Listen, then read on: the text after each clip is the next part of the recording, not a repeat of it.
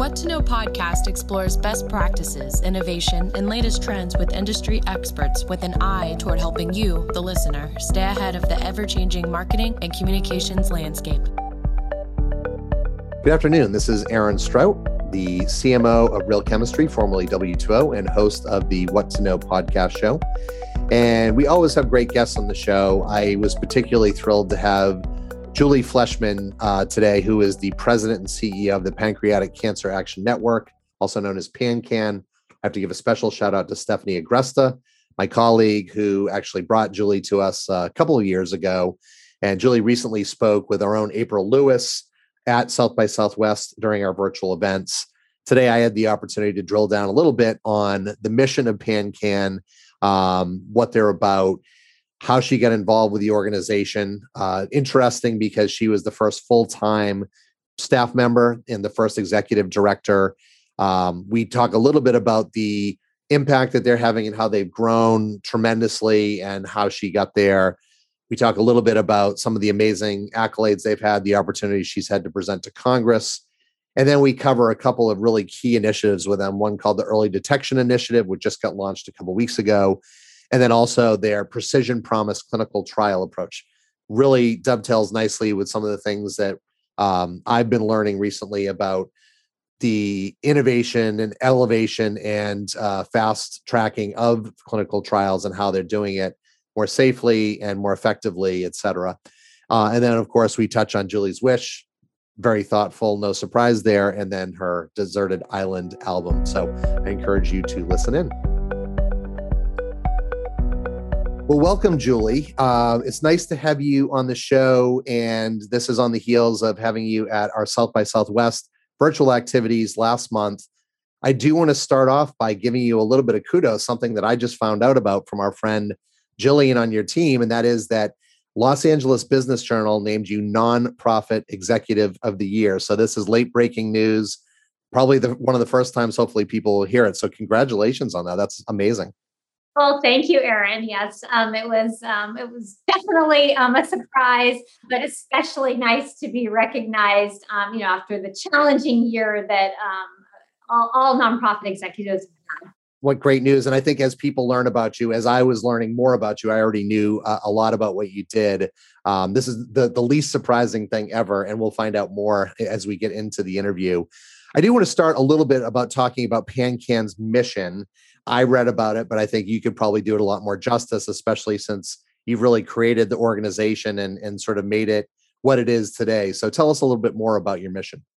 Sure. So the Pancreatic Cancer Action Network, fondly known as PanCAN, is a nationwide patient advocacy organization for pancreatic cancer. And it's really our vision to ensure a world in which all pancreatic cancer patients will thrive.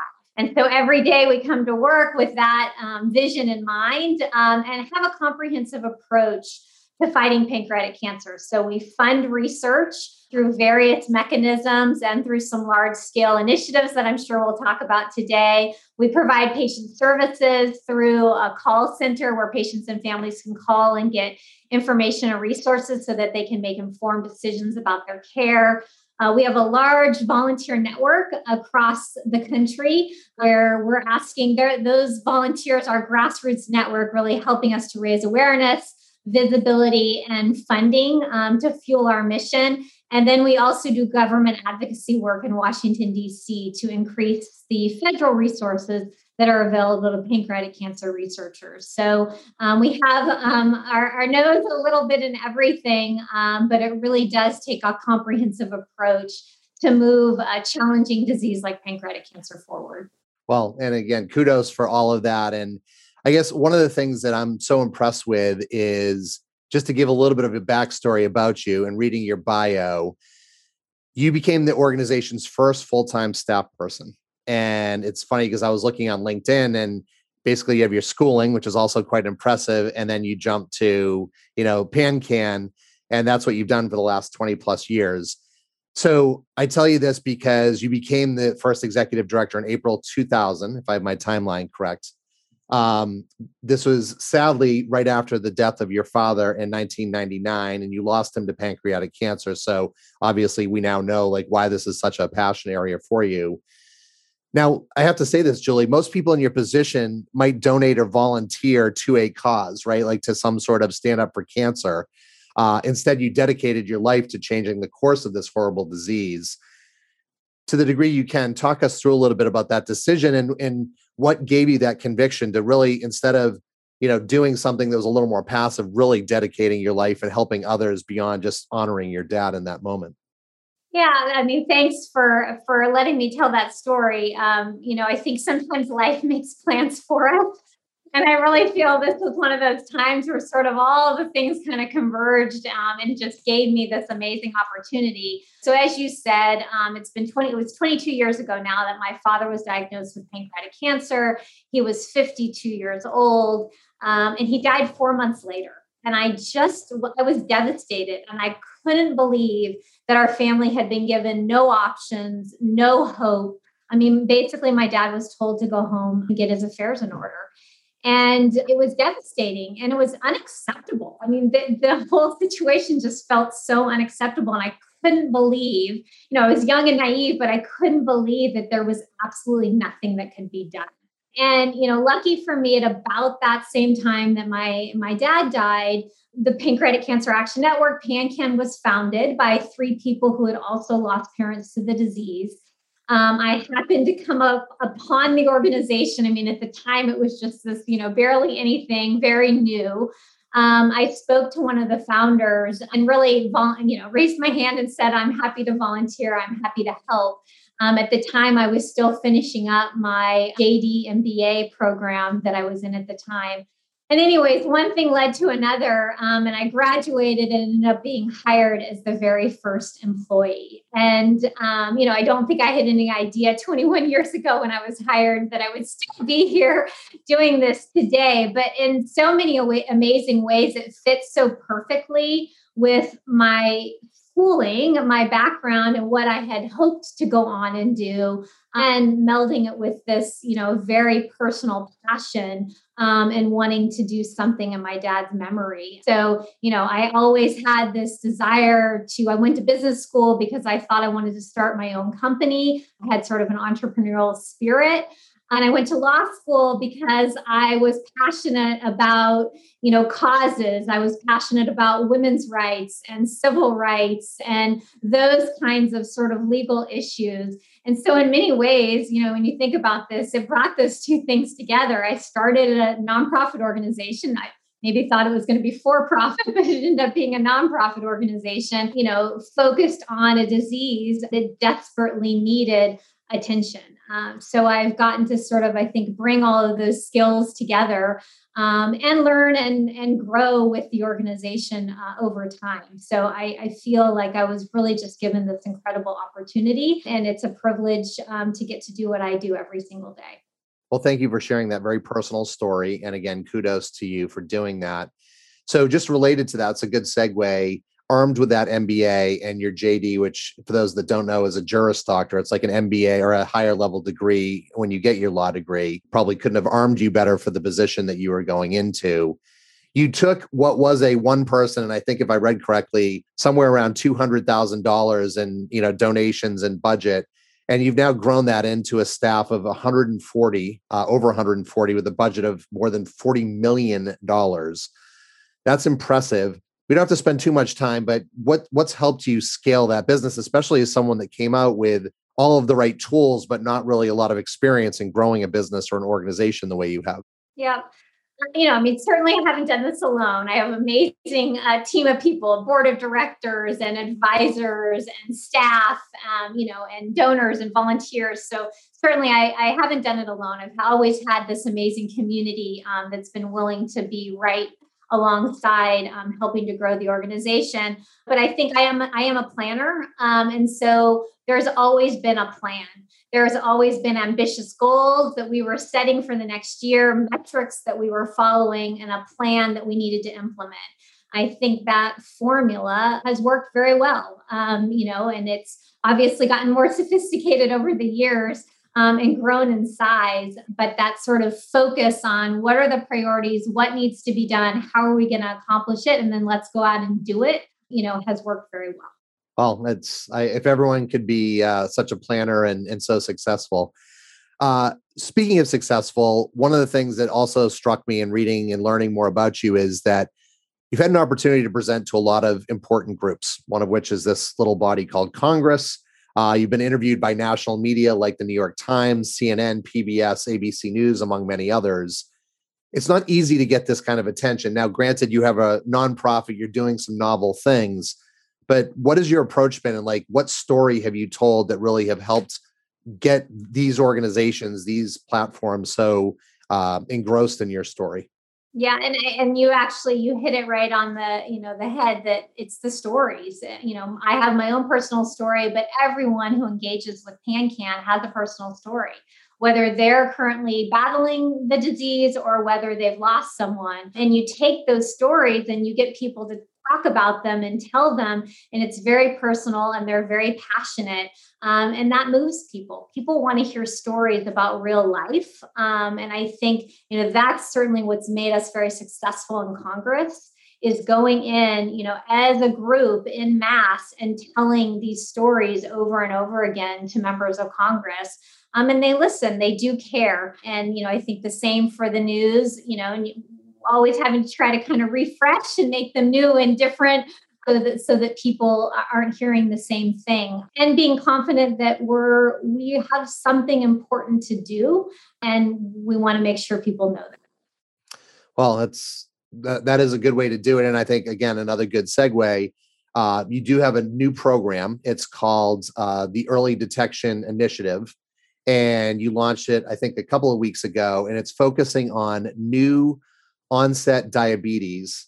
And the focus is on the correlation between that and pancreatic cancer.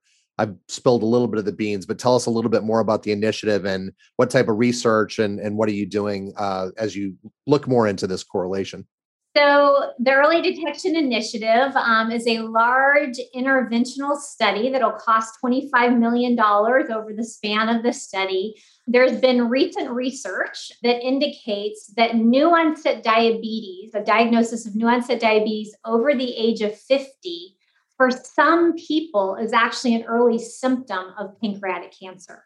But we don't know how to determine which people is it that just getting normal diabetes and which people is it an early symptom of pancreatic cancer. And so the Early Detection Initiative will help to figure out how we find that out. Does screening, basically at the time of a diagnosis of new onset diabetes, does that lead to earlier detection of pancreatic cancer? Ultimately, that's the question that we want to answer, but you have to look at a lot of people and follow a lot of people and screen a lot of people over a time period in order to figure that out. But the good part about this, usually when you're doing early detection studies, they're usually done first retrospectively. So you're looking at people, that yes, they've been diagnosed with pancreatic cancer, maybe they've died, and you're now looking back historically at their records. This study is actually looking at people who are currently being diagnosed with new onset diabetes, and then some of them eventually getting pancreatic cancer, where we can intervene and actually help them. And then also hopefully at the end change practice guidelines for when someone comes in and they have new onset diabetes, that this becomes a regular practice for what would be looked for. Well, I love that approach, right? It's this whole newish concept of focusing on wellness or getting well versus sickness. And I love, that you're not doing it retroactively and that there is a chance to help catch it early and screen people. I do also want to talk about another important initiative that you've got, and it's called PanCAN's Precision Promise Clinical Trial, which launched last year. Tell us more about that program. Sure. So, really, in order to improve patient outcomes, we need an early detection test because right now the disease is diagnosed too late. And we also need better treatment options. We need both. So Precision Promise, as you said, is an adaptive clinical trial that PanCAN is the sponsor of. We launched it last year. And what an adaptive clinical trial means is that you can test multiple treatments all at the same time. They're being tested simultaneously. And the statistical design behind an adaptive trial allows you to enroll fewer patients in each investigational arm and still have a statistically significant outcome to be able to go to the FDA to get the drug approval. So it's a cheaper, requires fewer patients, and takes some of the risk away from biopharmaceutical companies in thinking about developing drugs in this space, because this is a challenging space. There hasn't been a whole lot of success. And so this is an opportunity for a company to do it for less money and in a structure that's already been set up for them through our 15 sites across the country, working with leading pancreatic cancer experts. And it provides patients options. There's several sort of unique characteristics about Precision Promise that allow patients to have multiple treatment options within the same study. And we're also looking at supportive care. So it's trying to be very patient-centric and provide what is best for the patient, but also accelerating the rate that we're, getting to new treatment options. Well, what I love about that is what will have now been probably a couple weeks ago, our global president, Jennifer Gottlieb, had a conversation on Techonomy's Health and Wealth in America event about clinical trials with a woman named Jackie Kent of Medidata. She's the chief customer officer. And they really got into some of this decentralized trials, some of the impact of, not having to have as many placebos, because that hurts the clients, right? Or the patients. To be able to do it faster. I love being able to test multiple treatments and just really sort of rethinking the way this gets done. And this leads me into my last question before we get into some lighter questions. And that is, during the pandemic, I think everyone in the world learned what a clinical trial was if they didn't know. We saw a lot of innovation with the introduction of real world evidence data. We saw that, they were able to use science, so they didn't cut corners, but cut time off, and were able to develop these very effective therapies. Our boss, Jim Weiss, my boss, Jim Weiss, has been talking a lot about how can we take learnings from Operation Warp Speed and apply them to other diseases, right? So clearly the two initiatives that you just mentioned are two ways that I think we're doing that. Anything else that you're seeing or that PanCAN is focused on that sort of falls into this Operation Warp Speed, like thinking around how we bring new treatments and drugs to the market? Yeah, I think one of the things that PanCAN can do very successfully that's harder for other organizations is that we can bring all the stakeholders together to really accelerate an initiative or a project.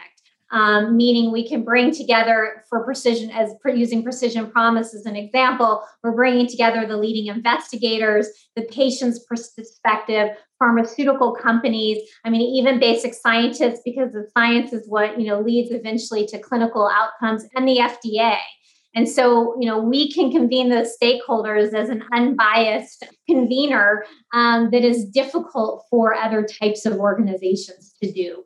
So that's one of the ways that PanCAN really thinks about all of the things that we do is what's the role that we can play that's unique and different than any of the other stakeholders to help accelerate whatever it is that needs to happen. And so, I think we're doing that across a multitude of scientific and medical initiatives. And then ultimately, the goal is to change outcomes. So we've actually set some really ambitious goals over the next decade. By 2030, we want to double survival from 10 to 20%. We want to raise $80 million annually as an organization. We're at about 40 million now. So we want to double our revenue. And of course, that allows us to invest more in research.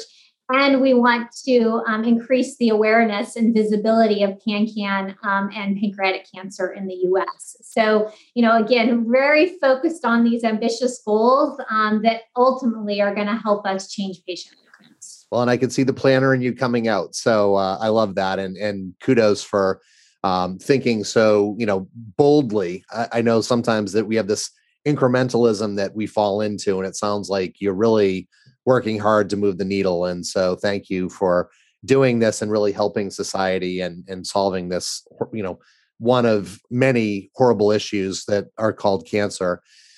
I do want to get a little bit lighter now, or maybe not as light on this one, but certainly on the last one. And it's a question I've started asking all of my guests during the pandemic. And that is, if you could have one wish, any wish, what would it be and why? Yeah. So, 2 years ago, I was actually diagnosed with early stage breast cancer. And it was early stage because there was an early detection test. I had a mammogram. So diagnosed very, very early. And I had multiple treatment options. I sort of had a choice of what I wanted to do. I ended up having surgery and was cancer-free after the fact. And so it was an inconvenience in my life, but moved on. And it's almost hard to remember that all of that happened 2 years ago. And so I guess I have, with all the work and the passion that put into PanCAN and fighting for pancreatic cancer patients, I really wish that someday that is the experience, that someone is diagnosed early because there's an early detection test. There's multiple treatment options and they, get through it and move on with their life. And so I guess it's a big wish. But that's, that would be sort of the culmination of all of this effort and hard work and focus to really ultimately save lives. That's why we do the work that we do. Well, what a great answer. So 1, I'm sorry. 2, I'm happy that the outcome looks very optimistic. And 3, what a thoughtful answer and not surprising coming from you that you would sort of marry those 2 experiences together and hope that that can be the case with pancreatic cancer and other horrible cancers. Last one, and this one I promise will be lighter and more fun. And that is, this is since the inception of the show, I've been, it's to find out how people think, what makes them tick. But you're on a proverbial deserted island. You could take one album with you. Which album would you pick and why? So I grew up in the 80s. So I have to pick Madonna. She reminds me of, those sort of young, fun years when you dance carelessly and freely, and it's just, a fun time. And she was also an independent female that at the time was a huge risk taker that went out and said, I love my craft and I'm going to do something different. She's quite tame today compared to what we've seen since her. But at the time, was quite revolutionary. So I'd take Madonna with me. Well, it's a great choice. And you be in great graces with Jim Weiss, who I mentioned earlier, who has picked Madonna as one of his favorite albums. With that, we will wrap up. And this has been a true pleasure. This is Aaron Strout, CMO of Real Chemistry and the host of the What to Know podcast show. I've had the pleasure of getting to know a little bit better the fabulous Julie Fleshman, who is the president and CEO of the Pancreatic Cancer Action Network, better known as PanCAN. Julie, thank you so much for taking the time to do this. Thank you, Aaron, so much. Want more episodes of What to Know? We post a new episode every Thursday. Subscribe on iTunes, the podcast app, the Stitcher app, or Spotify, and view the podcast page at w2ogroup.com/whattoknow.